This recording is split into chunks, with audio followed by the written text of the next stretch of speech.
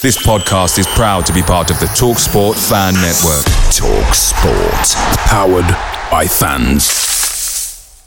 The TalkSport Fan Network is proudly supported by McDelivery, bringing you the food you love. McDelivery brings a top-tier lineup of food right to your door. No matter the result, you'll always be winning with McDelivery. Order now on the McDonald's app and you'll get rewards points delivered too. So that ordering today means some tasty rewards for tomorrow. Only via app at participating restaurants. 18 plus. Rewards registration required. Points only on menu items. Delivery fee and terms apply. See mcdonalds.com. Brentford FC, come on, you Brentford, come on, you bees, come on, you Brentford, come on, This is the Besotted Pride of West London podcast. And anything is possible.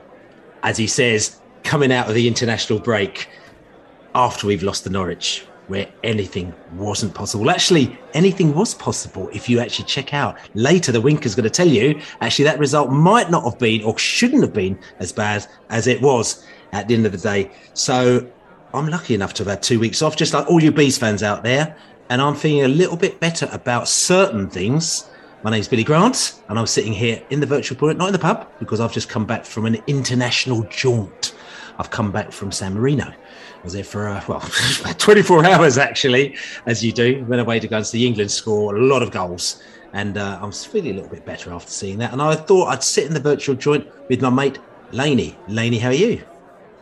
I'm good, mate. Yeah, you almost got like a goal an hour, didn't you, in your 24 hours? Well, you got a goal every 2 hours. So, yeah, 10 in brackets, TEN. That was an incredible result. That's right. So, yeah, you had an eventful time, didn't you?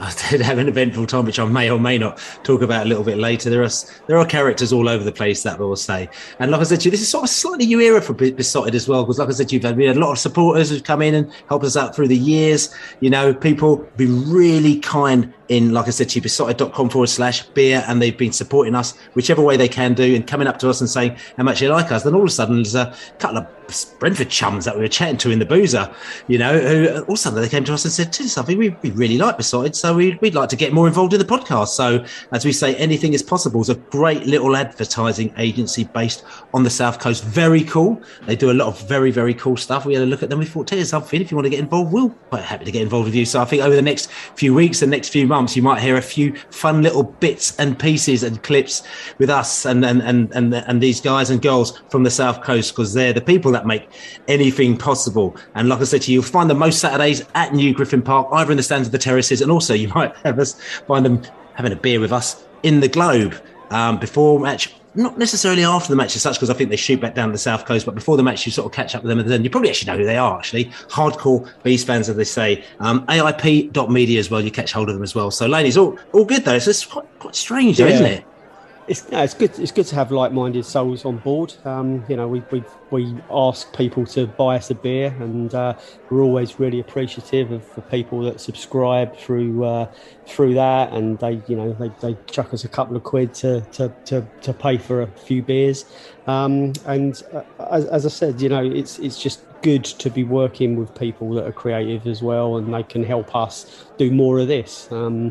I remember the first sponsor we ever had on this site was Bernie Watson, his Peak Performance Cars back in the day. I used to go and sit down with Bernie, and we used to put the worlds to rights. Seems like a million years ago, but now we've got a creative agency, and hopefully any Brentford fans that have got businesses that could do with like-minded souls to help them, we can link you all up. So yeah, good. It's indeed. It's a positive thing, Bill. AIP.media is their setup as well. So, but you know, talking about this last couple of weeks, what have we doing? It was quite busy actually before the international breaks started, because last week, sometimes during the international break, we decided to take a break. But this time, actually, we didn't take a break and pulled together a couple of podcasts as well, which was together with the organisation Her Game 2, who you may or may not have heard about. It's a group of girls that came together after basically they got absolutely battered on social media, for being women and at football. And some people sort of saying they didn't have they weren't allowed to sort of kind of enjoy the football and watch the matches, and they were just getting absolutely battered. And they got really fed up of it. They set up this wicked viral campaign, which actually just kicked off.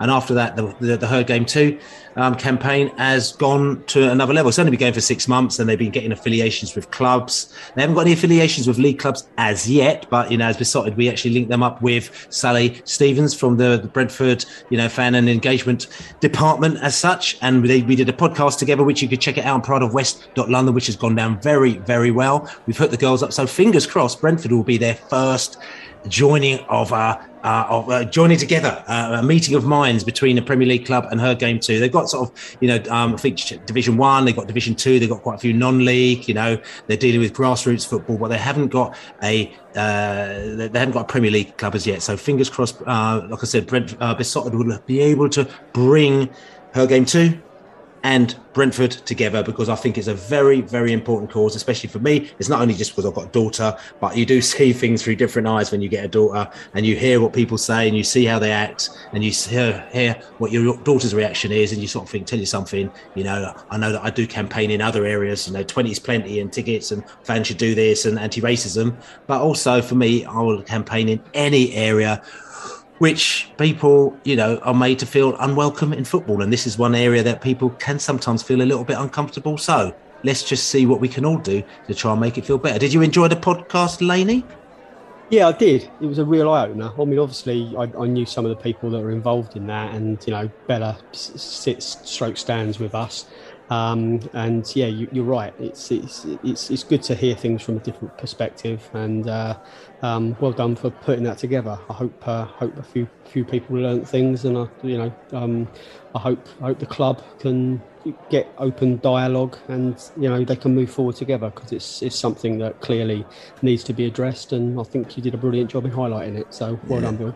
No, that's all good. Like I said, it's all, everyone that came together, and especially the second podcast, that was the one where, quite a few girls from different clubs. We had Becca from Reading, we had Holly from Nottingham Forest, we had Nevea from Rotherham, people from all sorts of different clubs around the country. I pulled them all together to give their different stories as well. And it's interesting to hear their stories. Sam from Preston North End, who's a brilliant talker, and she just told it straight.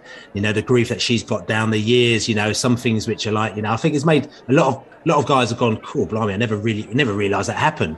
But it's kind of really weird with football, where you're expecting people just to take it because that's what happens in football. Again, I'm not trying to relate my experiences as a black person to women's experiences, because it's not fair to do that at all. But I understand, and I can relate to that, where sometimes people just say, look, this is what's happened in the past, mate. So just get used to it. Why are you getting so het up about it? And it's kind of like, well, we've moved to 2021 now, 2022 we're nearly in, and sometimes things have got to change a little bit. So I think that if you haven't listened to it, really do give it a listen. prideofwest.london. There's 2 episodes on there. There's some really interesting stories. And Sally Stevens, like I said to you, Director of Fan Engagement and Community, she actually gave the Brentford point of view on podcast number 2. So just take some time out and have a little listen to that on your way up to Newcastle. I'll ask you to do that, because it's a long journey up to Newcastle. So what else is going on? Tell you something. What else is going on? I have to admit, I really did struggle to actually kind of, pull this pod together. As you can tell, there's only myself and Lainey now, and we're in the virtual port joint rather than the pub. Yes, okay, I've been away for a couple of days to San Marino, which is quite knackering, because it is quite a bit of a journey to get over there. But also there's a bit of news that hit us when I was out there. And it was hard to kind of pick up, because when you're away, you don't get the news in the same impact as you do when you're at home. But sort of quite a close sort of friend of, I say, it's Besotted, somebody that I've known for absolute years, just died very, very suddenly. A guy called Beckles, as we know him as, he literally lived 3 or 4 doors down from me in Isleworth. I grew up with him from when I was, he's about the same age as me. And and he just died suddenly at home. It wasn't expected.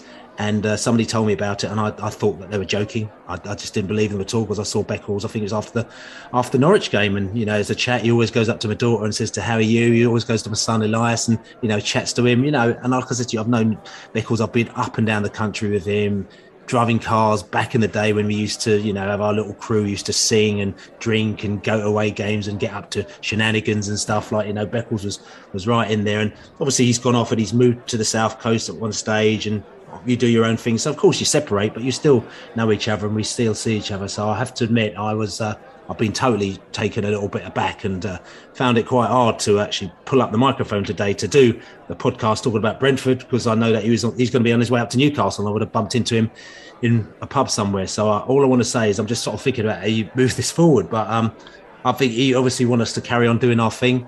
He wants all the Bees fans to carry on doing their thing.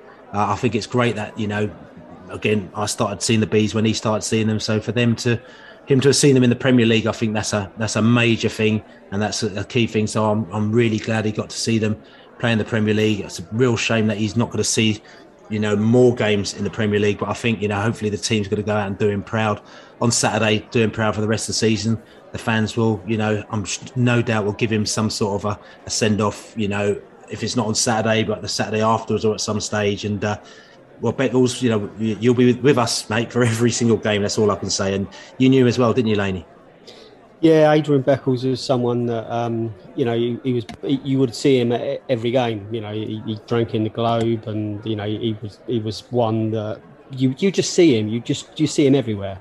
Even if you didn't know his name and you'd never spoken to him, wherever you would be watching a Brentford game, anywhere in the country, he'd be there. It was just part of the fabric, the DNA of travelling home and away with Brentford Football Club, going back as far as I can remember.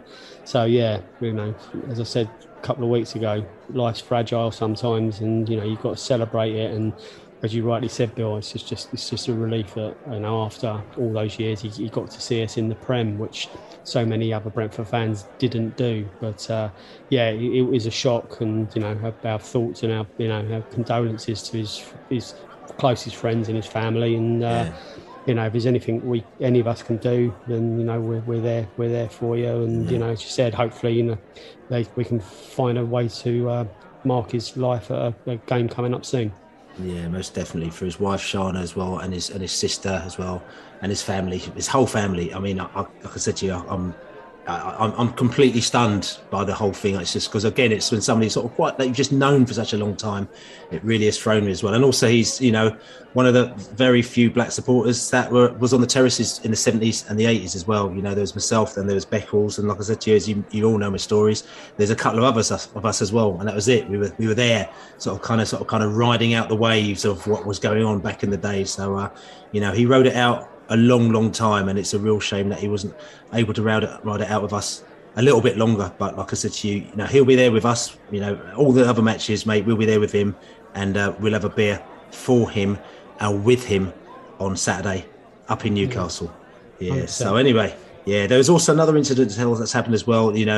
I'm not too sure of what had happened here, because like I said to you, I've been out of the country a lot, but I know there was a young football coach, his name was Ali, who also got killed. I think it was outside the Royal Horse Guardsman, and also Betty from the Griffin, who we all know her very well as well, and she got injured as well, and they were both knifed by the same person, I believe. I don't really know what the incident is, because like I said to you, I've been away and out of the country. All I know, it's a really three very sad incidents that happened in and around Brentford within the space of 3 or 4 days, and it seemed to have rocked the club, isn't it, Laney? Yeah, this Ali was someone that I didn't personally know, but a lot of people around the club do know, and he seems to have stepped into a situation to protect Betty, and he's come out and lost his life. It's a huge act of bravery by the sounds of it. It's just it's not necessarily Brentford Football Club, but it's right next to Griffin Park, and it's part of that core, that sort of nucleus of the town. It's a small town, isn't it, Brentford, and most people know each other. Thoughts and best wishes to everyone affected by that as well. It's a bit of a grim start to the pod, but you've got to pay your respects. definitely playing the respects as well. So just like I said to you, just coming back to it, San Marino, I'm not going to even delve into my San Marino tale, because that'll be just like going into more kind of grief and stuff. All I can say to you is there's some idiots out there. That's all I will say to you. But then some idiots get their comeuppance.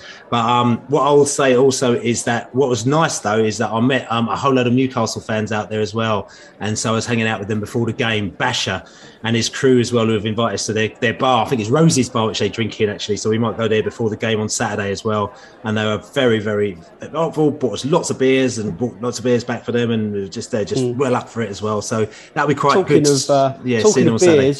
Talking of beers, I'm about to put an alternative pub guide to Newcastle up. So hopefully that will be up on Thursday morning as well. So there's some absolutely cracking boozers that have been recommended by a Brentford fan that knows Newcastle inside out. That's right, Steve Horowitz as well, who's, like I said to you, he's been in and around just contributing and just throwing his 2 pence worth in here and there as well, which is all good, Steve. So thank you very much for your contribution. That's going to be going up in time for people to be able to log it and put it into their the system for Newcastle Weekender, which we will be talking about a little bit later, because as they say, I'm not going to say anything's possible because we already know anything is possible. Anyway, listen, we need to move on because we need to crack on and cast our minds back to a couple of weekends ago. We don't really want to cast our minds back because we lost the game.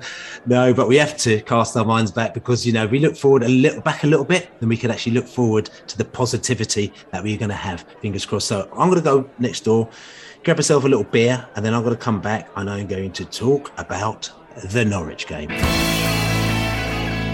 So about 10 days ago, Norwich came to New Griffin Park, and we thought it was going to be a walk in the park. Well, we didn't quite think it was going to be a walk in the park, but we thought we get 3 points. I mean, again, we'll come back to it. I thought it was a must-win game for Brentford, because not only did I think that we must win, but I also thought that we would win, bearing in mind that Norwich had scored only 2 goals, I think, so far that season, and hadn't beaten anybody at all. I think they'd lost all. I know they drew. I think they drew one of their games and lost all their games. So it was one of those ones. They drew cut 2, and they drew a couple of matches and they lost all the rest of them. So I thought it's a must-win game. I didn't think they were going to lose, but those are the kind of games that you get Brentforded right up, and we were Brentforded right up against Norwich a couple of weeks ago. So look, instead of us trying to tell you what went down in that match, let's go back to the fans and hear what they had to say after the game in the stands and in the pub. I didn't know what was going on for the first half, especially. We were just all over the place, really like out of sorts. Just did no game plan. Every pass Canos made went to one of their players, but he had no choices because he had 3 men on him, and every time he played, he couldn't lose the ball, so he had to play it, and he played it to one of theirs. So that was tough on him. But second half, I thought Godos came on, changed it up a little bit. But towards the end, the last 15 minutes, we put good up front. We had force on the pitch. Everything was like weird. There was no game plan. It was just like big men up front, chuck it all forward. And it was just a bit hopeless, really. Because that was one of the worst games of football I've watched in a long old time. I wasn't at Burnley, but I mean, at least Burnley played well by the sound of it. That was dreadful. That was a League One quality match with a League Two quality refereeing team. That was absolutely painful to watch. I mean, I don't know about people paying ticket touts money to come and see this. I feel like I've done by with my season ticket price. That was such a bad game. Really quite depressing. I'm going into this season with the attitude of enjoy every game, and I am, but that was a test because that was dreadful. I don't see anything good coming out of that at all. First half, they had people in midfield who ran with the ball and took our players on. We didn't. We got the ball, and as soon as we got the ball, we were looking to pass it sideways, quick one, 2. Never had a player who could get the ball and then run at their defence and worry them.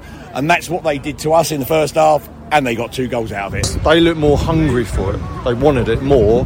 And then I said the same what happened. The second half, we'll come out guns blazing, which we did, but we were 2-0 down. So you're on the back foot, aren't you? This should have been a good opportunity. I don't know whether pressure got to them as a must-win, and the players just, got dazzled by that. I don't know. Thomas Frank needs to get it in their heads. It doesn't matter who we're playing. We need to give them a massive game, And I don't think today we did. Jensen looked weak. Jensen looked very weak in midfield. He doesn't look like a Premier League player at all.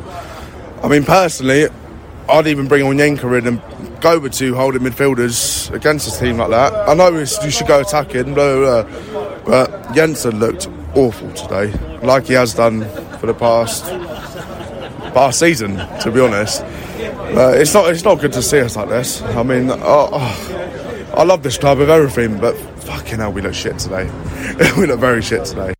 I mean, I don't like to put the pressure on the players, and I know what happened on Twitter, and I know what happens everywhere else, and there's a lot of pressure on the players, but there was pressure today, and we're now dragged into the relegation fight, and it's not needed. I think if you played, there's a certain way to play against a team like that, and we did not play well at all against them. We did not set up against Norwich at all, and they to be honest, first half they dominated us. Second half, mate, we were all over them, but that first half we were abysmal. You know, any game in the Premier League is not easy, and you look at that game today. Look, Norwich won the league, you know, and no game is easy in the Premier League. So, you know, it was frustrating. The players are on a bit of a low at the moment. You know, four games without a win, 4 losses in a row, but you know, we haven't faced this in quite a long time, and I think, you know, give it time, the players will play well, and I think we can do it.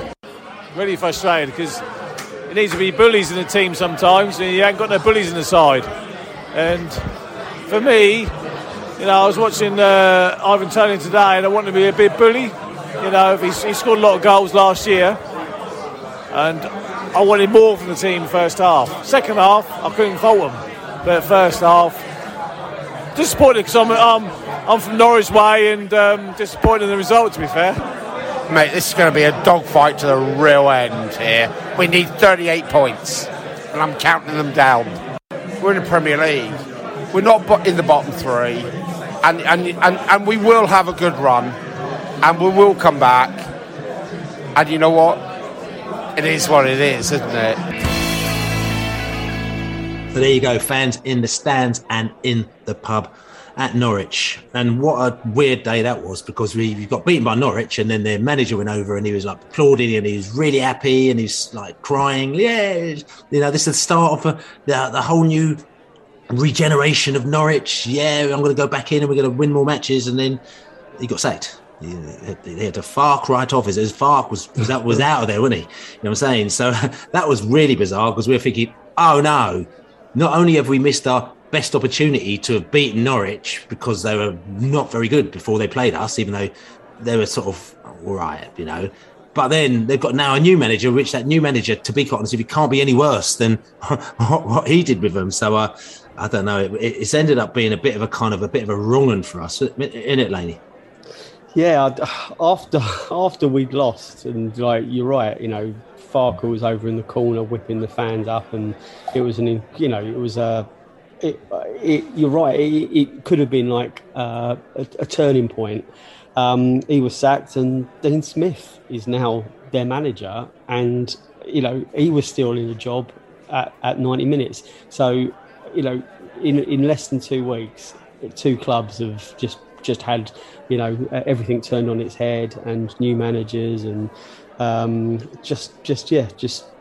you wouldn't have thought it at 90 minutes when the final whistle went.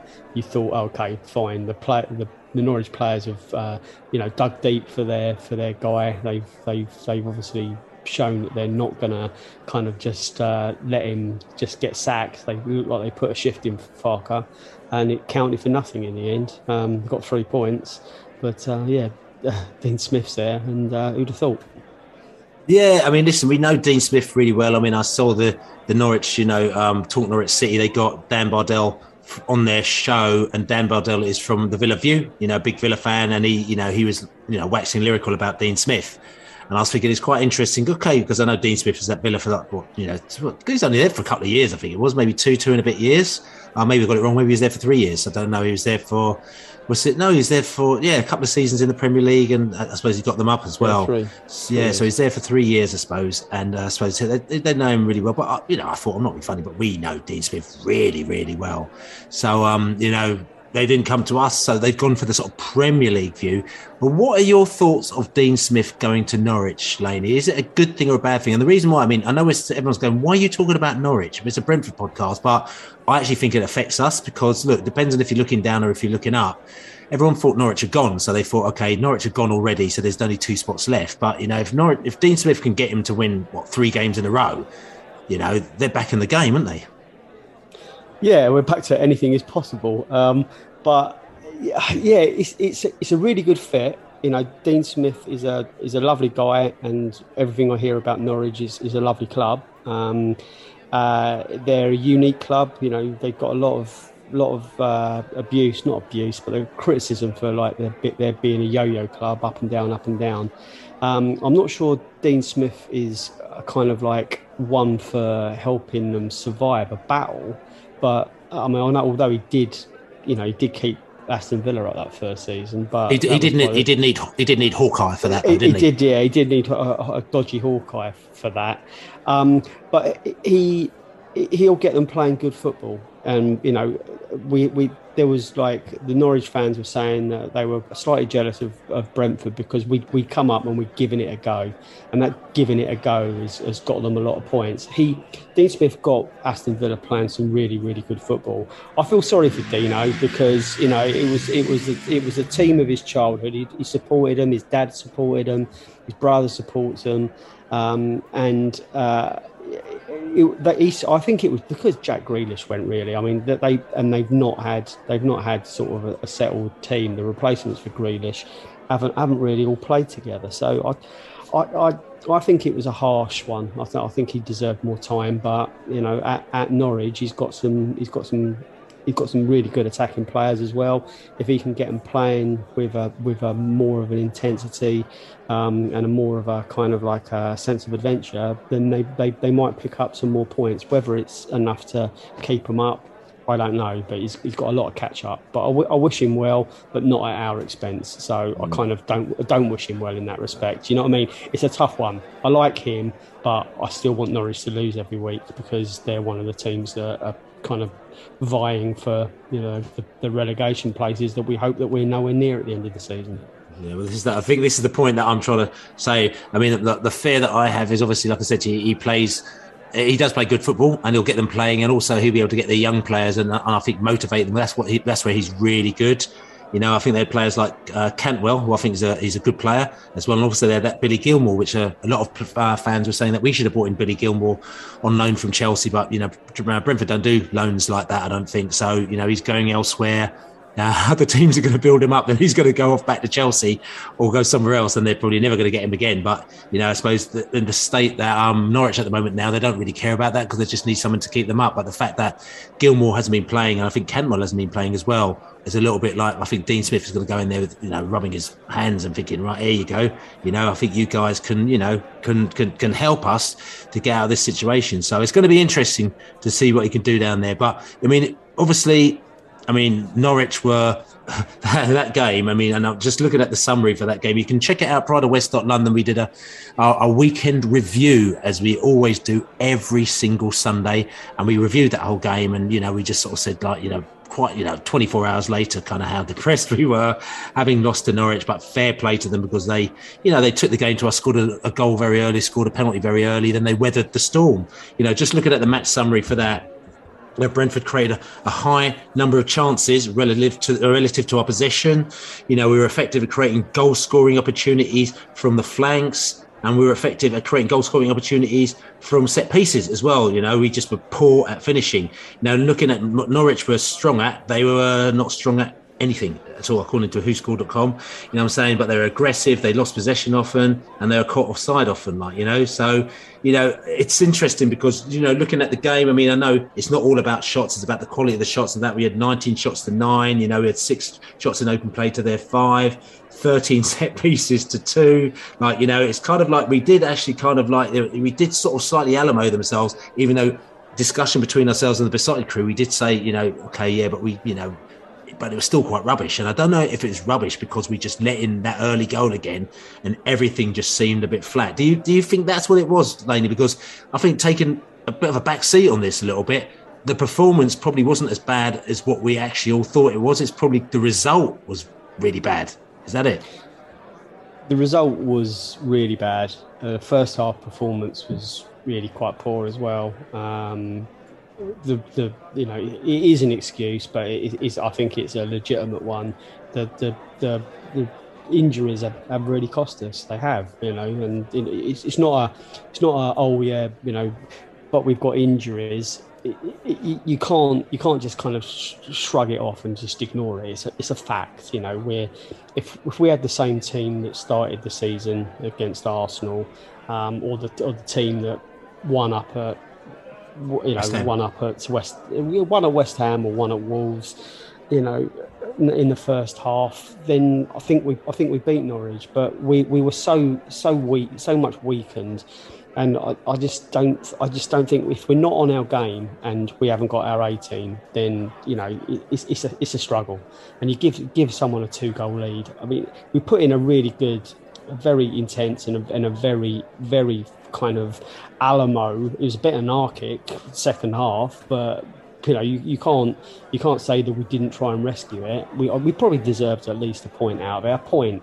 It still would have felt a slight defeat, I think, but we would have got a point that it's going to be very useful. So, yeah, I think we're clutching at straws to think of anything positive, really. But I'm just hoping that when we run out at St James's Park on Saturday, there's a few refreshed and a few faces that we've been missing. And Janelt, we need him back to the Janelt we know. Like he clearly wasn't fit against Norwich, and again, you give it to any team 2 goals at this level, you're probably not going to win. No. So I mean, we've given our view, but we're going to go over to somebody who basically sits in his lab. He crunches the numbers out and he knows exactly what's going down statistical wise on the pitch. So we had Will Alsop, otherwise known as the spreadsheet winker, checking out that Norwich game to see if it really was as bad as it looked from the West Stand terrace. So listen, Will, tell us what you know about Norwich. Spreadsheet winker, he's a winker, and it does seem good like it pretty well should. Spreadsheet winker, he's a winker, and he's always putting his word. So what do we need to know about the Norwich game then? Bees ended up with 2.92 XG to Norwich's 1.24, 0.8 of which was given to them by the penalty. The Bees had 3 huge chances right in the Norwich 6-yard box, 2 from Norgard and 1 scored by Henry. At 53%, we actually scored the hardest of all those chances. We also had a slew of smaller chances of order 0.1 to 0.2 XG, around 10 to 12 yards out, meaning the Norwich defence and goalkeeper were on top form to deny us at least one more goal. 7 of our 23 attempts were blocked by Tim Krul, and only 5 of the shots were off target. So by no means was this a bad day at the office for the Bees forwards, more like the performance of Krul's life. He made 6 saves in the match, 3 of them being reflex saves. Putting his performance in perspective, he conceded 1 goal in this match from 3.53 expected conceded goals. Contrast that to Norwich's 7-0 annihilation by Chelsea, where he conceded 7 from 3.76 XCG, only about 0.2 XCG more. So he was undeniably lucky against the Bees. In terms of pressing, Norwich sat off almost double as much as Brentford did, allowing 13 passes per defensive action to Bees 7.6. We also had our highest match tempo aside from the Crystal Palace match so far this season, even higher than, for example, the Chelsea game, where we seemed frantic in our attacks. Alvaro Fernandez in goal also greatly improved his distribution, with 81% of his 16 long balls accurate, compared to 58% against Burnley, where we seemed totally ineffective going long. So that's Will, the spreadsheet winker, who's actually telling us that we were better than it looked. I know some people don't like XG. They say you've got to put the ball in the back of the net.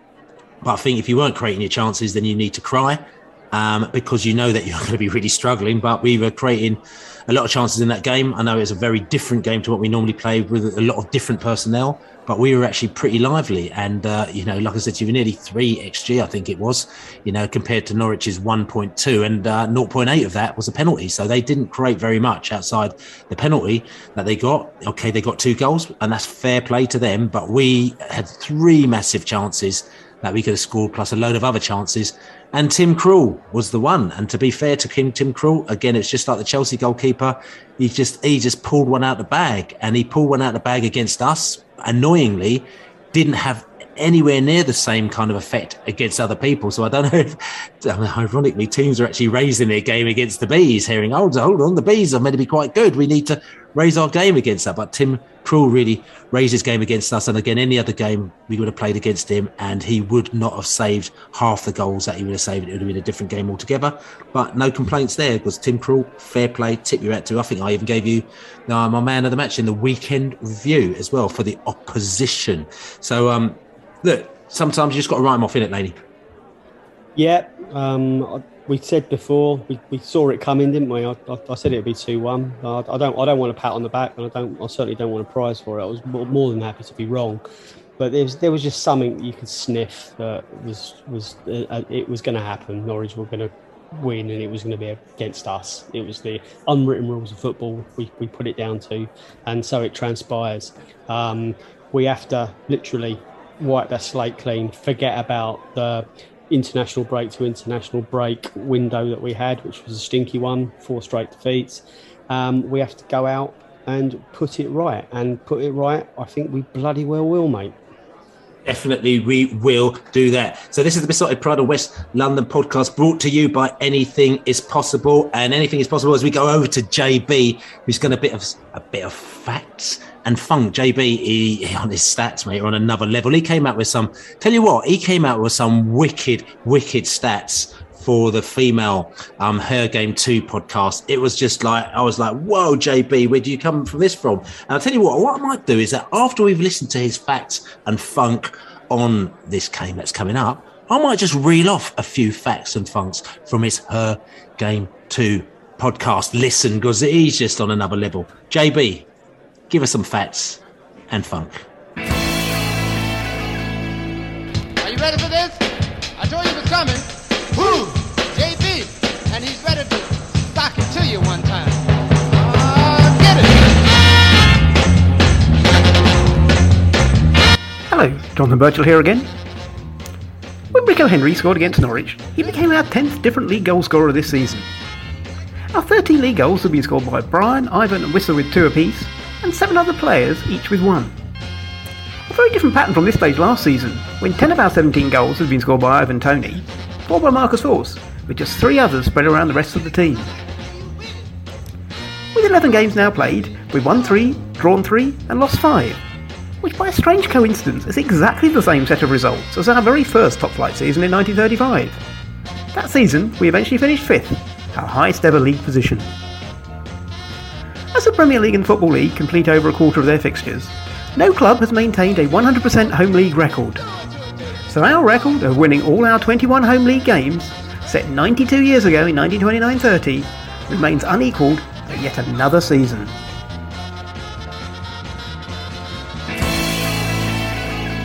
So there you go, JB, Jonathan Birchall with his facts and funks. You should check it out as well, because if you check him out on, just check out the information box on this, and you've got all his details, how you can get hold of him, because he's got a new book coming out as well. And I'm sure that he'd love you to go and check his book out, because it's going to be full of facts and funk. He's done it in collaboration with another Bees fan. And like I said to you, he comes up with all sorts of great stuff. So he's got a new book coming out. I sort of saw a kind of draft copy when we were at the Black History Month event a few weeks ago, and it looked good. So I think you should definitely check that out. But, you know, after listening to our Her Game 2 podcast, which you should definitely check out, prideofwest.london, because it just talks about football, talks about women in football, talks about sexism in football and how we can make football better for everyone around us, including the women. And then he just came up with some facts that he's saying, you know, did you know that 87 years ago, 1934, there was the first female reporter at Griffin Park? And then in 1937, there's a newspaper report that said it found it very gratifying to see ladies taking such an interest in the game. Lady supporters were rapidly increasing in numbers, and he had no doubt the ladies would do their best to see that the game was kept clean and wholesome. Right, that's 1937, you know. And then in 1950, which is 71 years ago, a newspaper posted the question, which club boasted the most female supporters, and concluded that Brentford and Charlton had the honour, both claiming a large and enthusiastic female following. I'm saying, right, that's 71 years ago, 54 years ago, 1967, there was the first Brentford FC ladies team, right?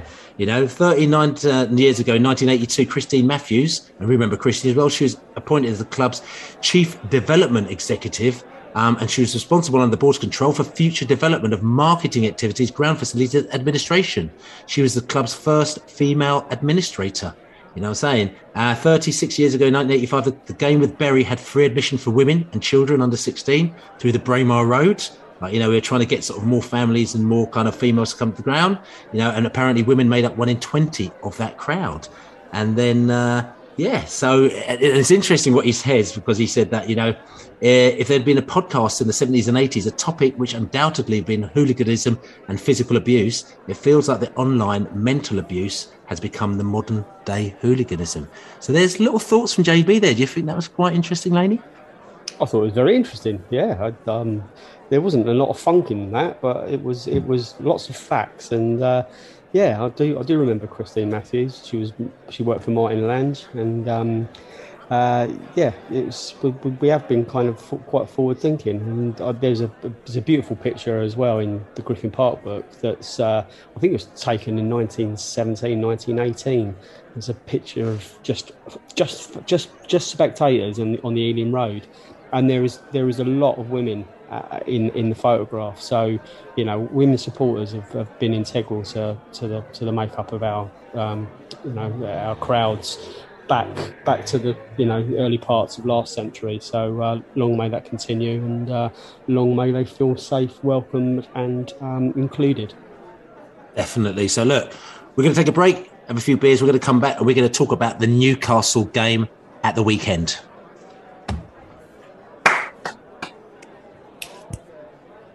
So, Newcastle on Saturday, in typical Brentford style, we played a club and they decide to get rid of their manager and they get a new manager in, and we have to try and see if we can get the old new manager bounce to be a load of old nonsense. Just to let you know, because everyone talks about the new manager bounce, but again, talking to people within the club, as Brentford are big on the stats, big on the, our owner owns a gambling company, and they obviously advise people as to where they put their money.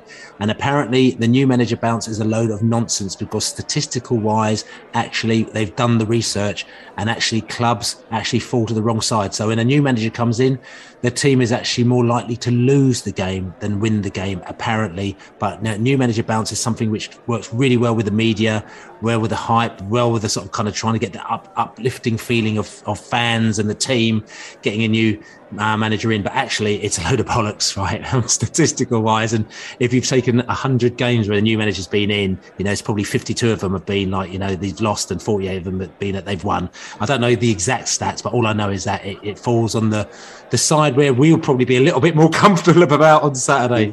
So Newcastle, Laney, Eddie Howe, good news for us, bad news for us, or indifferent?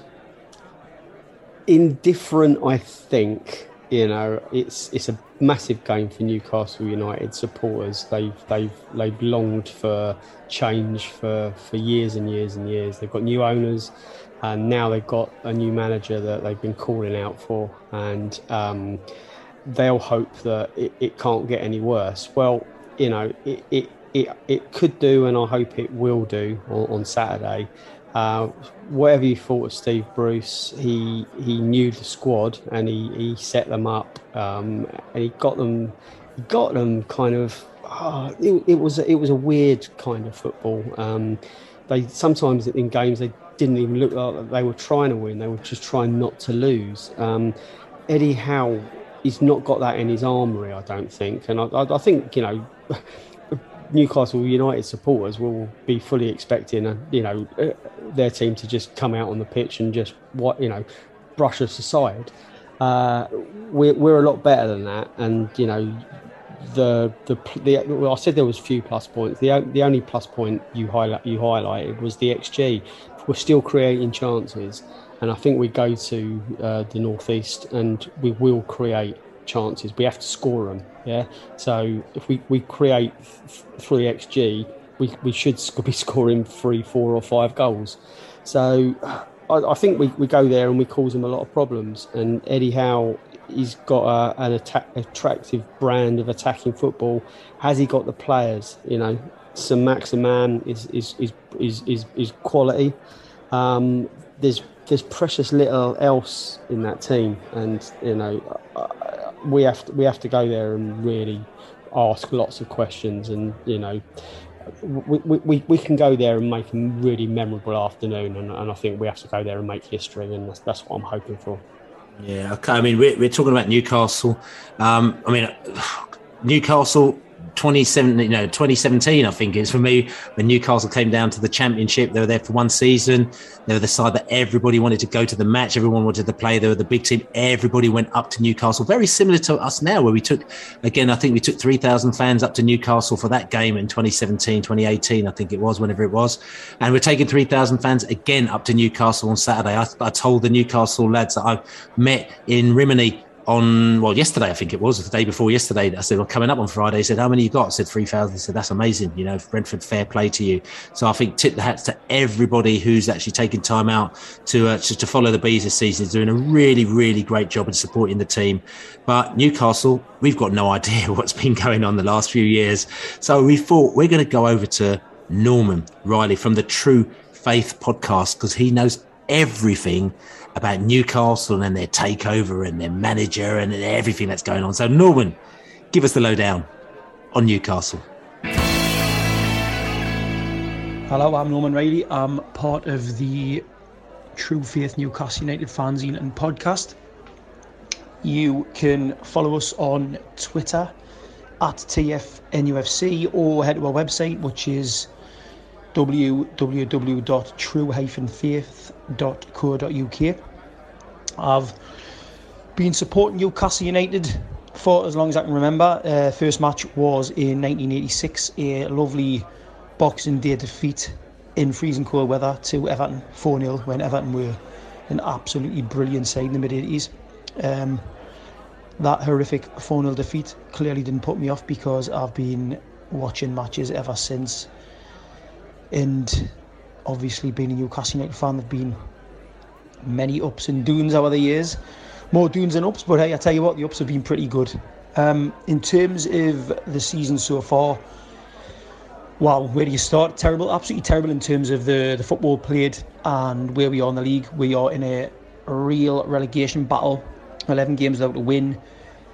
Turgid football under Steve Bruce, hasn't really improved under Graham Jones, who's been obviously interim manager for the last 3 games. And it's not as if we can turn around and say we've played really good sides, other than Chelsea at home, really. I mean, you could even argue Man United away shouldn't have been as tough a game as it turned out with a 4-1 defeat, but the teams that we played, you look at Watford down there with us, Leeds down there with us, although you could argue it's a false position with Leeds given how good Bielsa is as a manager. Villa away, second game of the season admittedly, but still they've had a terrible start and just sacked their manager, your old boss Dean Smith, obviously. So yes, results have been bad. Interestingly enough, the last 2 away games, Brighton away and Crystal Palace away, the performances have been the standard shocking, but in retrospect, getting a point at Brighton and getting a point at Crystal Palace, they're pretty solid points. It's just that in the context of us not having won a game all season, it's still worrying. And as I say, the standard of football has been shocking for a long time. The game against you lot, obviously, I'll go into that in a bit, but it's a game that we basically absolutely need to win. We are in a dire situation. Obviously, we played you last in the League Cup last season, where I think your manager Thomas Frank put out more or less a second choice side, and you comfortably beat our first choice 11, more or less our first choice 11, and that was for us, I guess, as a League Cup quarter final. It was just another example of how poorly Newcastle United were performing under Steve Bruce. I nearly said how poorly we were progressing, but we weren't progressing. We were absolutely regressing from the situation we found ourselves in when the previous manager Benitez left. We obviously played you in the Championship a couple of times. I think the home game we won quite comfortably, I remember John Joe Shelby having one of those games where he was just pinging passes around left, right and centre and you couldn't cope with them. And the away game at Griffin Park, a lot tougher. I was there. Griffin Park was a fantastic stadium. I've been there on numerous occasions. That particular game, we took the lead early on through Dwight Gale, and it looked like we were going to march on to quite a comfortable victory, but you lads came right back into it, deservedly equalised, and after that it was anyone's game really. Rafa made an excellent substitution, bringing on Daryl Murphy, and I kind of think he disrupted your back line, and we got a winner through an absolutely wonderful header from a fantastic Jose Perez cross. Griffin Park itself, as I say, been there numerous occasions. I've got a good friend, Jake Duffin, who's been a Brentford season ticket holder for many years, and he's done several podcasts with us here at True Faith. And I first went there in, I think, February 2009. I watched you play Chester City at home. Chester City were struggling at the time, and you were in League Two. I think your forward, Charlie McDonald, who interestingly enough scored, I believe, his only Premier League goal for Charlton Athletic against Newcastle. He banged in a hat-trick and looked absolutely fantastic that day. And that, I think, was the weekend that we had those mad snowstorms in London, and basically the whole public transport system completely collapsed. I might be wrong there, but I'm pretty sure I'm not. I also went to Griffin Park to watch Gateshead lose 5-2 in an FA Cup replay, and it's just a fantastic place. I used to love the fact that they had the pub on each corner of the ground. Obviously, latter days there, a couple of them closed down, but yeah, what a great stadium, and absolutely gutted you didn't get back up a season or two earlier, or get into the, I'm saying get back up, you were last in the 50s, or get up a couple of seasons earlier, because I would love to have gone to old Griffin Park one more time. However, I can't wait to go to the new stadium toward the end of the season. I think on TV and anyways it looks fantastic, so looking forward to that. In terms of the football and comparing the football in the Championship, the football in the Premier League, it's interesting. I think in the Championship we were so good under Rafa that they never felt like we were going into the game worried. Even though we did lose a few matches, I never felt that. I never felt worried. I never thought that we'd lose a couple of games off the spin. And the style of football that we played for that particular division, the 4-4-1-1 formation with Diarmi in behind Dwight Gale, I think it was ideal. It was ideal for the Championship back then. I mean, you could argue that 4 years later, the Championship itself has changed. There's a lot more quality footballing sides down there, and I imagine it's an incredibly difficult division to get out of. But if you're talking about the kind of difference in standards, it's just in the Premier League. Ultimately, what you have great disparities between a lot of the teams towards the bottom of the table and towards the top, and you just have a better quality of player. It's as simple as that. And I guess you have managers also who all have more tactical innovation in their arsenal. So you might, in the Championship, you might come up against quite a lot of teams where how they're going to play, and they don't really deviate from that. I think in the Premier League, obviously, that's not necessarily the case, and also teams can be struggling against you, and then they can just bring one or two really class players off the bench and completely change the game. Whereas again, in the Championship, that isn't necessarily the case. In terms of the way it is in the Championship, I mean, I think would I prefer them? I maybe prefer them because we won a lot more games, but ultimately, I think most places you can, whether it's the Championship or the Premier League, each city, each town you go to, you usually end up enjoying yourself because it's just visiting somewhere new, right? It's great. I mean, as I say, Brentford's always been one of my favourite away days. Other ones, a lot of the South Coast games I love to go into. A lot of the kind of old industrial northern towns. But yeah, in terms of the difference between fans in the Premier League and the Championship, I guess the Premier League's a lot more corporate in the sense that you have more expensive tickets. You maybe have a slightly different demographic of fan going, not across the board, obviously, but maybe you get a lot more, let's say, tourists in there, or people who live in the UK and aren't necessarily football fans, but just like going to football matches and seeing the big footballers. Chelsea is the club that springs to mind immediately when I think of this. But I really, really enjoyed the Championship season. As I say, you asked me that question if we hadn't gone up, might have been a different answer, but thoroughly enjoyed it. And as much as I enjoyed it, it's one I never want to repeat because I never want to see us in the Championship again, of course. In terms of advice for Brentford in the first season of the Premier League, I don't think I can give advice to Brentford. I think Thomas Frank is an absolutely wonderful manager and one who I think is constantly learning. You listen to him interviewed after matches, whether you've won, lost or drawn, and he always has a comment to make on where he thinks he could do better, where he thinks his team could do better. And you've gone into a little bit of a poor run recently.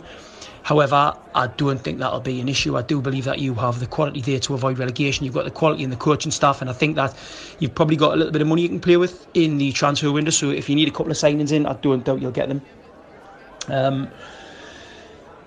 You are a side as well, I believe, who have a very clear plan. It seems like your ownership know exactly what they're doing, and I don't think that you will necessarily struggle in the games that you have to win. I mean, look, early on you seem to have raised your game against the so-called bigger sides.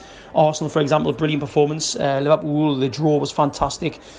You've done incredibly well. I believe you beat Wolves away. I might have that one wrong, but it is, I suppose, the important ones are the teams that you think are going to be around you, right? If you as a fan, as a Brentford fan, are thinking just avoiding relegation this season is the key. And if you're getting towards sort of January and you're in the bottom 8, then it's the teams around you, it's the results against the teams around you that are really important. But I don't doubt that Frank has a plan to do that. Moving on to Steve Bruce. He wasn't universally popular on Tayside, and the reason for that is simply because when he arrived, he replaced a very much beloved manager in Rafa Benitez, and a manager who was the complete opposite, a sort of tactically fastidious manager who analysed everything forensically. And then Steve Bruce comes in and he is basically a throwback to the sort of late 90s, early 90s. No real desire to be on the training ground other than just simply picking the team and saying, oh, hey lads, let's see what we can do, run around a bit and try and score a goal. He came across in interviews as incredibly thin-skinned. He patronised the fan base on numerous occasions. And it's not just Newcastle that he's done this with. Obviously, if you ask any Aston Villa fan, or if you look at old stories on the internet, even BBC articles, for example, you'll see that he behaved exactly the same way to Aston Villa fans, exactly the same way to Sunderland fans. So it's not as if we're, as Newcastle fans, thinking, why is it just us? Why is it just us? It's clearly not. Steve Bruce has ostracised many a fan base at clubs he's been at.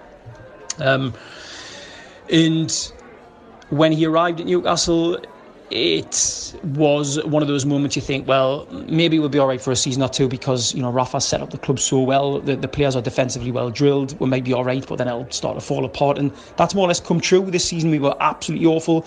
Last season we were terrible for the bulk of it. 2 wins in 20-odd games. Joe Willock comes in and Willock changes everything. But obviously that's unsustainable, having a player scoring basically 7 games consecutively, a young midfielder like that. Bruce never really had an idea what he was doing. He, as I say, came across on TV as patronising, would say things that we played really well for 20 minutes in various games, forgetting the fact that, games last 90 minutes. So if you're good for 20 minutes or okay for 20 minutes, the other 70 minutes, if the other team's better than you, then you're still going to get beat. And that tended to be what happened. It's not even a case of it really going wrong under Bruce. It was never right, and it was never going to be right. The defensive solidity that Rafa instilled in those players, by the time Bruce left, we were, I think, the worst side defensively in the league, perhaps bar Norwich. And Norwich had an outlier result when they lost 7-0 to Chelsea, although Bruce may have been gone by that point. In fact, he was. So yes, I believe our defence was the worst in the division at the time. So yeah, as I say, nothing really went wrong in the sense that we didn't ever think it would go right. Rafa was loved at Newcastle purely because he seemed to get the fans. We could see that there was a plan there all the time. He was a meticulous in his preparation for every match, and he explained more or less every performance perfectly at the end of it. We believe that he was capable of building a team that would just consistently progress. He was always looking to push the club forward, whereas Bruce was more a case of, well, I'm just doing my best. It's going to be tough. It's very hard at Newcastle. That was never the case for Rafa. You always felt that he was in your corner fighting for you. And the reason he didn't stay is basically because he wanted to be given certain guarantees by Mike Ashley that he never got. It's as simple as that. Mike Ashley, not popular in Tyne. Look, I don't need to go into this too long. Mike Ashley was a man who did nothing other than wanting to suck money out of the club. His ambition was to finish fourth bottom of the Premier League every season, doing it as cheap as possible, and that's more or less, that was the plan. We had an outlier season when Alan Pardew took us to fifth in the league, and he then went out and spent no money in the summer because his attitude was very much, well, if we can get fifth this season with these players, we can get fifth next season with these players. If we finish 12th with these players this season, we can finish 12th with these players next season. Obviously, we as football fans know that's not how it works. And ultimately, Mike Ashley, during his 14-year, 10 years owner, we got relegated twice. We'd been relegated twice in my whole history prior to that. So that kind of tells you everything you need to know about Mike Ashley. The takeover has massively galvanised the fan base. There's absolutely no two ways about it. You probably saw the celebrations in the city centre afterwards. Fans just feel this gigantic sense of relief and also the huge return of optimism.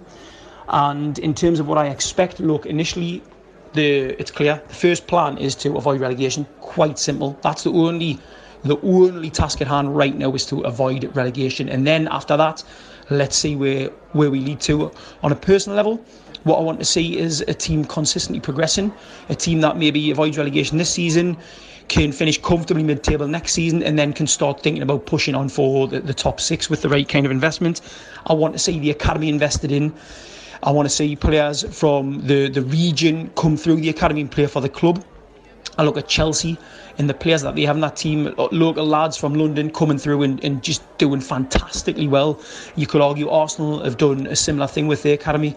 I would love to see that at Newcastle, absolutely love to.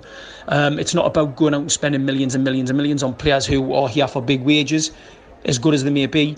It's about getting the right players in, players who want to be here, players who want to achieve success at Newcastle, and seeing where that takes it. And obviously with the academy, you bring those lads through, you're going to get that right. It's got to be a mixture of, as I say, academy lads who understand the club inside out and players coming in who are really hungry to do well at Newcastle. I've been asked about the takeover and the moral side, the human rights issues with Saudi Arabia. Of course, I don't think anyone in their right mind would be comfortable with the Saudi Arabian regime. That's obvious. And if you are comfortable with the practices that they undertake in their country, then you probably need to do some introspection. However, I'm a Newcastle United football fan. I have been for many, many years, as I say. And to walk away from your football club, an entity that runs through your very own social fabric, something that is, your relationships with friends, with family are predicated on your football club. It can be the centre of your life, and it is for thousands and thousands of people around the world. So to walk away from that is hugely difficult. And look, we are very capable as human beings of practicing dissonance, and ultimately the fact that what they do isn't right here in front of my eyes, then I find it easier to practice dissonance. I'm a hypocrite. It's as simple as that. What this takeover has done is it obviously, it has, I suppose, on many levels undermined who I thought I was on a political level, because I'm still going to Newcastle matches despite the fact that I'm very much aware of what our owners do in their own country. It's a difficult one. It's very, very difficult to sort of square off how you are, or how you think you are politically, with what your football club's owners may be doing in their own country. So yeah, it's impossible to give a straight answer to it. Do I engage in hypocritical behaviour when I consider what my personal political opinions are? Yes. Do I judge any Newcastle United fan who continues supporting the club? Absolutely 100% not. It's not an easy thing to walk away from your football club, and it's that simple. Eddie Howe, okay, he may not have been the first choice of the owners. I think it was very publicly clear that they almost had in Unai Emery, who would have been fantastic, an excellent manager, multi-trophy winning manager. However, Eddie Howe is someone I am personally delighted with, and you've probably seen the reaction on social media by Newcastle fans. Incredibly happy that he's here. This is a man who took Bournemouth from the bottom of League Two on minus 17 points to 5 consecutive seasons in the Premier League, and a 9th place finish on one occasion, which is just incredible. He seems meticulous, much like Rafa in his preparation. He wants to learn all the time. I think there are a lot of similarities there with Thomas Frank in terms of how the game's played as well. The ball on the floor, passing football, attacking football. We are incredibly excited. He's got a difficult task on his hand. The next 10 games he's got to play games with the players that have struggled this season, so he has to really lift them. I don't doubt him being on the training ground will give that lift immediately, and we'll just have to hope that during the transfer window he gets in the 2 or 3 players that are absolutely necessary to get us up the table. But look, right now I'll have to say to you, I am very confident of Newcastle United staying up under Eddie Howe, and I genuinely believe that he can take the club forward. In terms of you looking out for Newcastle players and what style of football we play, impossible to say style of football right now because we've just got a new manager in. You'd like to hope that he'll have an immediate impact. I believe he will, but in terms of a style of football, who knows? Will he be going straight out all attacking football? I'd like to think so, but again, that depends on the personnel that he's got available to him, and there are a lot of players in there who haven't played attacking football for a long time, so we may well see a more pragmatic approach. Good players. You've all obviously seen ASM, and I imagine he isn't necessarily a player who is part of a team, because he is very individualistic in how he approaches the game, but he can on his own beat 4 or 5 players, score a goal, set up a chance. He's incredibly dangerous, and I think if he's on it, he will give you trouble. The problem is he's been getting played as a centre forward lately, and he can't play a centre forward. It's as simple as that. I believe Howe will 100% play him in his correct position, which is on the left hand side of attack, and he can do serious damage. Callum Wilson is a wonderful centre forward, leads the line well, is a fantastic finisher. His shots to goals conversion at Newcastle, because he gets virtually no chances, is fantastic. So they're the 2 players that I would definitely say you ought to look out for. And ultimately, if Ryan Fraser's playing his right position and he can kind of repeat the form that he showed at Bournemouth under Howe, he can also be a dangerous player. In terms of suspect players, God, where do we start? If Emil Kraft plays, then he's someone that you'll definitely target. If Matt Ritchie's played as a left wing back, then he's someone you target. But ultimately, this is unlikely to happen because we have a new manager who you hope and who I know will not play players in the incorrect positions. In terms of you lot at Brentford, I mean, Ivan Toney, obviously, he may well feel he has something to prove, although I don't think there's really anyone at the club now that sanctioned that particular move. So who's he trying to prove it to? I guess it'll be the Newcastle fans, but ultimately we didn't get to see him in action enough to really form an opinion on what might have been. He was wonderful in the Championship. He seems to have taken well at the Premier League in terms of his distribution, all-round play, ability to create chances for teammates, but obviously he isn't scoring the same amount of goals he did last season, which it's always going to be difficult in your first season in the Premier League and making that step up. I don't doubt he's an excellent player who will adjust. And Buemo looks like he's done fantastically well for you. I like your player Canos. I think he's a really gifted player as well.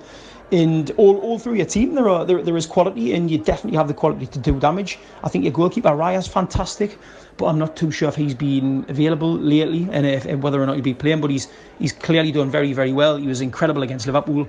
So you've definitely got the players who can damage you. But as I say, above all, I think your best weapon is your manager. I really, really rate Thomas Frank. And ultimately, if we're looking for a score prediction, well, this is a tricky one again because it's Eddie Howe's first match, but I'm going to have to be optimistic. I've got a good feeling that Howe is going to get the team playing well immediately, and the fans are going to be right up for this one. The atmosphere is going to be incredible. So I'm afraid to say, my fellow football fans, that I feel Newcastle United will win this one 2-1. Thanks ever so much, and hopefully we'll speak later on in the season, and I wish you all the very best. Brentford's a cracking club, and I'm very much looking forward to visiting the new stadium. So there you go, Norman from True Faith. Thanks for coming on. And look, there's not a lot you can say there. I mean, look, obviously they're getting a bounce. You've got 50,000 fans in the house. The Newcastle fans that I spoke to are so excited about Saturday because obviously, you've got, the owners left and you've got new manager come in. They hated Steve Bruce and they hated their owner. So now they've got a new manager coming in, and that place is going to be rocking. It's going to be bouncing. So we need to silence them on Saturday. So that's the one thing that actually fears me a little bit.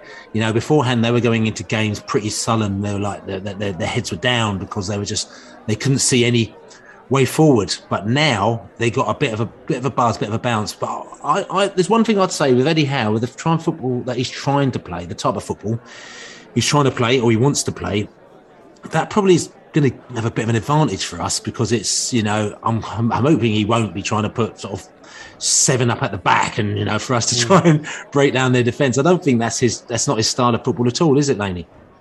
No, it's not. He's a good man and he plays good football when he's got a squad to do so. And that's the point I was trying to make.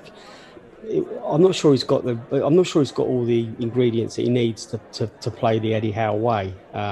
So that it could be quite chaotic. He could be asking players that really aren't ball players. I mean, don't get me wrong. They are very good footballers he's got there, but they're no Man City. They're no West Ham United. And I'm not even sure they're Brentford.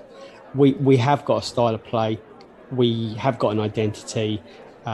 We do create a lot of chances even when we're not at full strength. We will go there and have a proper go. And in Ivan Toney, we've got a player that really wants to make a point, I should imagine. If you think that he's lacked any intensity in the last few weeks, then I have no doubt whatsoever that he runs out at St James's Park with not so much a massive point to prove, but he'll want to go and really make a point.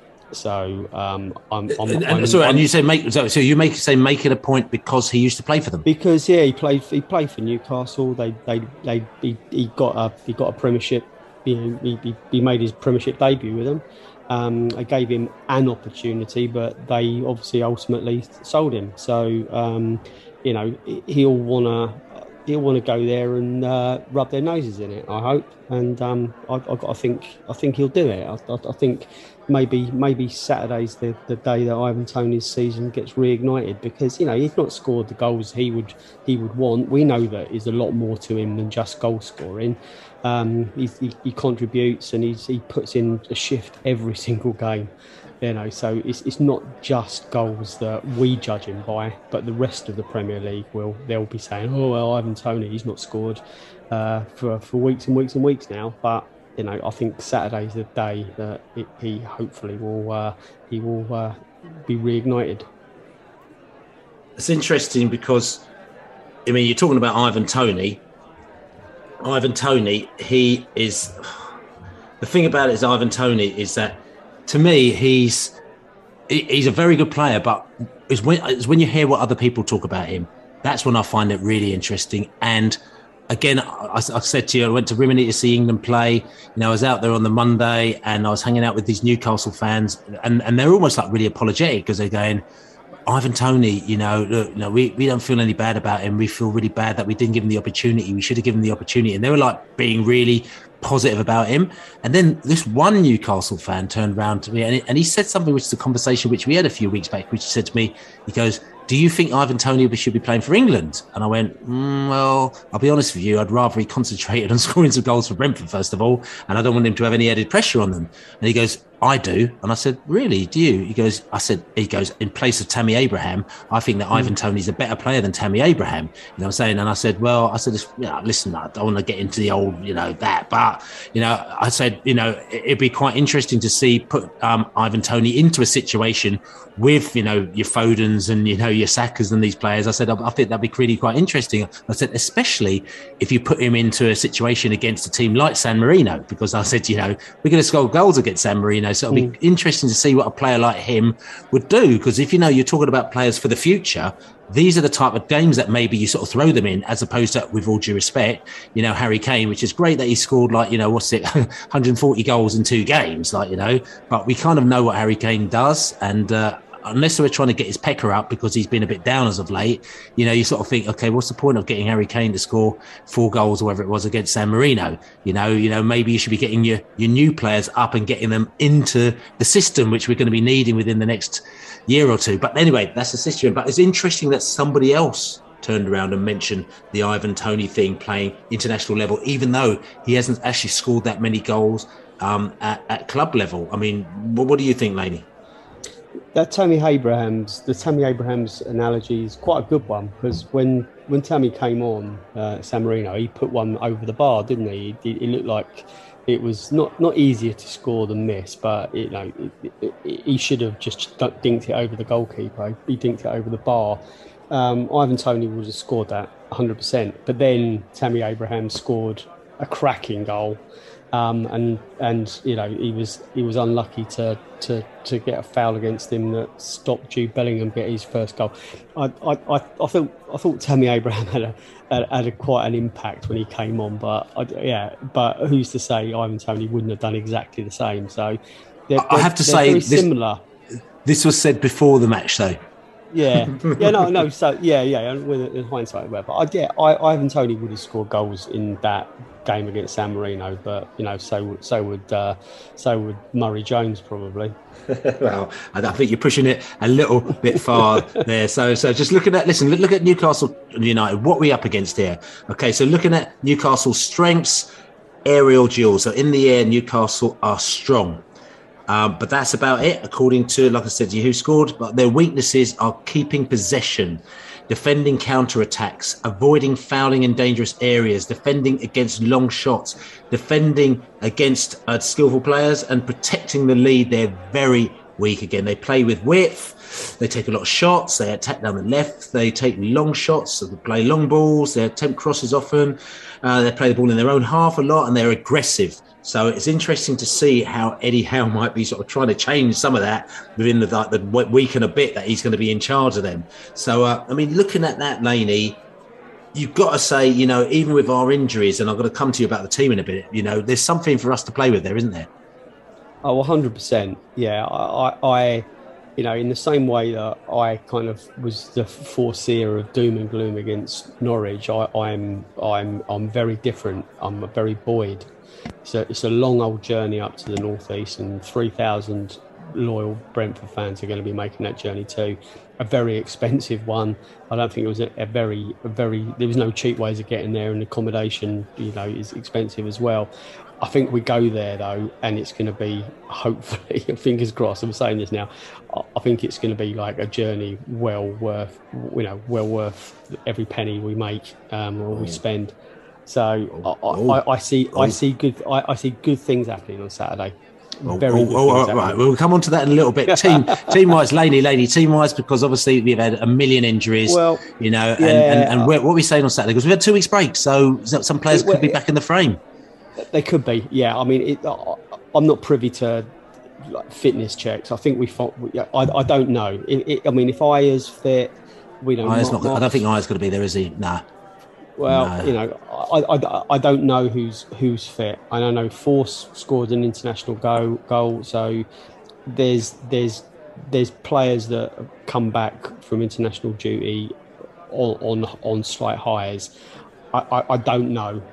It literally depends on the walking wounded, the injury list. But I'm just saying. Just looking at the team, but just look where we're at. At the end of the day, it looks like it's going to be good. It's going to be playing for us, isn't it? Because unless we're going for it, we're not going to go for it at the back. But it's going to be good. It's going to be Pontus, and it's going to be Ethan Pinnock. So those are going to be our back three. Comfortable with that? We have to be, yeah. We've got no choice. But what I will say is, whatever team we put out, we'll go there to try and win, and that will scare Newcastle. We are not going to Newcastle to I'm just trying to put later what other players are going to, because just looking at it, because we've been away for a couple of weeks, so we need to sort of refocus ourselves as to who is and isn't available. Well, so I hope so, mate. I don't know if there's been any injuries. Right? There's no. Let's presume it's that. So we're looking at Yenalt. We would think that Yenalt would be starting full fitness after having 2 weeks, sort of kind of to get embed themselves back into a fitness. Would you have thought so? Yenalt's going to be in the team. I hope so. Yeah, I hope so. Yeah, I hope so. Yeah, I get it. But obviously Ayer's not going to be in the team. We know who will be. We don't know, but we know who's not going to be as well, and we know who should be. I would say that Mbeumo's been injured, but he should be starting. I would have thought now. You would have thought that Mbeumo had a very good game against Norwich, I thought, and you hope that he can then step it back up. He's had two more weeks where he's kind of not, rest is the wrong word, but he's not had match intensity. He's been able to work on his general fitness, and I think he's a massive plus point, and he will cause a lot of problems. Yeah. So the chances are that Force won't be playing on Saturday, because even though he scored international duty, Mbeumo and Ivan Toney are going to be it's going to be our pair for this match, I would have thought. Yeah. And Frank the Tank will probably be back on the bench again if Janolt's going to be playing, because Jensen, and just coming back to, because I know there's a lot of conversation about Jensen, but Jensen was sort of kind of like relatively good Jensen, even though he lost against Norwich, wasn't he? I say relatively good Jensen. Relatively, again, he failed a COVID test, didn't he, when he arrived? Oh yeah, that's true. Denmark, so he's going to be rested. Norgard, I hope he returns in full strength. Godos is someone that we need to be looking to for energy levels. He featured for Iran. We're not gonna pick our dream team, are we? But we're still going to go there, and we're going to ask them a lot of questions. Don't get me wrong. It's going to be a wall of noise at St Andrews, and we saw when just after the takeover they scored. They had the dream start against Tottenham. They went one up in a couple of minutes, but then they still lost the game. And I thought Tottenham similar to us in the way that they counter-attacked. We have to do the same. If we do go behind, we have to carry on believing, and you have to silence that crowd. And when they concede, they're going to fear the worst. We just have to go there and just go at them, and I think we will. Fingers crossed. Listen, statistical wise, we've got our man Will, the spreadsheet winker, who's going to basically tell us if anything is possible up at St James's Park. He's going to give us the statistical lowdown on Newcastle. Spreadsheet winker, he's a winker, and he's always pulling his third. So let's move on to the Newcastle game then. The Toon sits second bottom of the Justice League, having conceded 10.5 more XG than they've created so far this season. They've failed to create more than 1 XG in each of their last 4 games, losing 2 and drawing the other 2 of those. Of the games that they drew, they're the healthy slice of luck not to lose, creating 1.37 and 1.06 less XG than their opponents in these games respectively. They sit off attackers, allowing on average 16 passes in front of their defence before pressuring the attacker, so our forwards will have a lot of time in front of goal to get their shots off. Generally, their issues seem to be at both ends of the pitch, really. They struggle to get shots on target, averaging only 3 per match to their opponents more than 5. And they're yet to record a clean sheet so far this season, where they've conceded the first goal 64% of the time. That's clearly going to be key in this match. If we can score first, we'll be well on top. So there you go, Will, the spreadsheet winker, who basically is giving us a bit of light at the end of the tunnel, but things might change with Eddie Howe. They're not creating a lot, they're conceding a lot, and things haven't been going their way, but we know how things may change. We don't take anything for granted. We've seen that with the Norwiches. They've been in this league for enough years, and they've got some decent players, so we're not taking it for granted, but we've shown there with the stats and how they play and how they've been playing in the past and the lack of chance creation and stuff like that. We need to just get at them, so we will do. So look, listen, lady, we've been chatting enough about the Norwich. We've been chatting about the Newcastle. We haven't been chatting about the weekend. I'm going potty for it. I'm going up on a Friday, coming back on the Monday. I've got a full Monty, 3 days, full family. Everyone, full family's up there. Son, daughter, wife, everyone's going up to Newcastle 3 days. Can't wait. Going to the sea, going to the land, going this, going to the theatre, going to the Wylam Brewery. One of my mates runs the Wylam Brewery. Used to run a Jungle label, actually. I don't know if you remember Sound of the Underground, original Nutter. Mad Nutter. Do you remember him with Shy FX? Did that track, Original Nutter, UK Apache. So he used to run that label, Dave, and I think he runs a Wylam Brewery up there now, which is quite a change from running a Jungle label in London as well. So yeah, there's all sorts going on. Meeting up with Newcastle chums, like I said to you, in the Rosies. We're doing a bit of a pub crawl before on Saturday night and Friday night. Oh God, I'm so looking forward to it. You looking forward to it, Laney? Yeah, I can't wait. Yeah, I'm driving up on Saturday morning with Dan Sue and staying the night. We're going to hook up with everyone after the game, all of our mob. I think we're going for a curry and go to a few bars. It's my son's birthday. He's going up there for the weekend. See him Saturday night, hopefully, for a couple of drinks. So, yeah, all good. Yeah, I'm really looking forward to it. Newcastle's obviously a lively place, and we're going to be lively, aren't we? Lively indeed. So give us a lively score prediction. Well, are we going to give the third team on the trot their first win of the season? We let Burnley have their first win of the season. We let Norwich have their first game win of the season. Or are we going to let Newcastle have their first win of the season? No, we're not. Brentford are going to win 3-1. Oh, and I'm going to go for a cheeky 2-1 win to the mighty Bees as well. So listen, it's been great being back. Finally, it's been a bit of a tough one, as we said. I'm hope that you understand that we had to get things and talk about friends of old and things that have happened, because that's just how life is at the moment now. So like I said to you, Bees family, we all do stick together. And like I said to you, if you're there, I mean, I've got my glass here, raising a glass to Beckles, Adrian Beckles, as he is, the Isleworth Massive. Cheers, Beckles. The Hartham Road posse, as we were there as well. I know that all the Hartham Roaders who listen to this podcast, there's quite a few of you as well. Like, you'll all be raising a glass to Beckles, who used to live right behind Marlborough School, as it was. We used to go outside his house, squeeze through the fence, and we used to go and play football. And that was the place where I was plucked from Marlborough School and walked down to Griffin Park for my first game at Brentford, and I think Adrian Beckles' dad was probably looking over the wall at me thinking, where are those boys going? Where are they going? I can't do his accent because I think he's from Barbados, actually.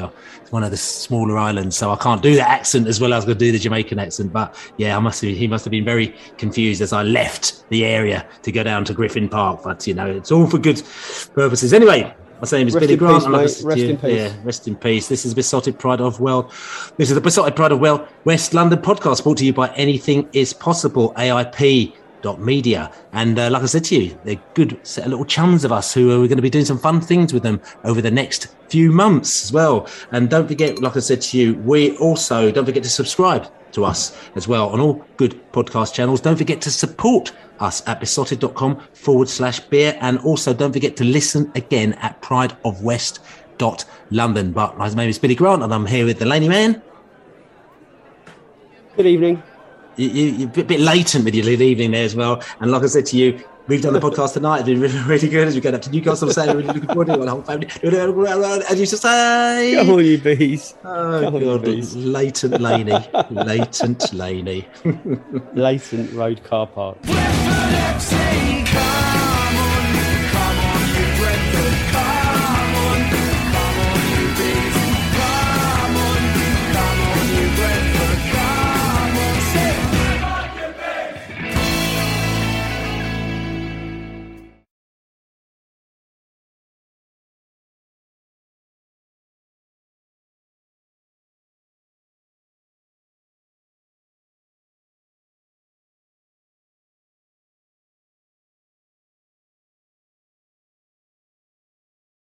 Away days are great, but there's nothing quite like playing at home. The same goes for McDonald's. Maximise your home ground advantage with McDelivery. Order now on the McDonald's app. At participating restaurants, 18 plus, serving times, delivery fee and terms apply. See mcdonalds.com. This podcast is proud to be part of the TalkSport Fan Network. TalkSport.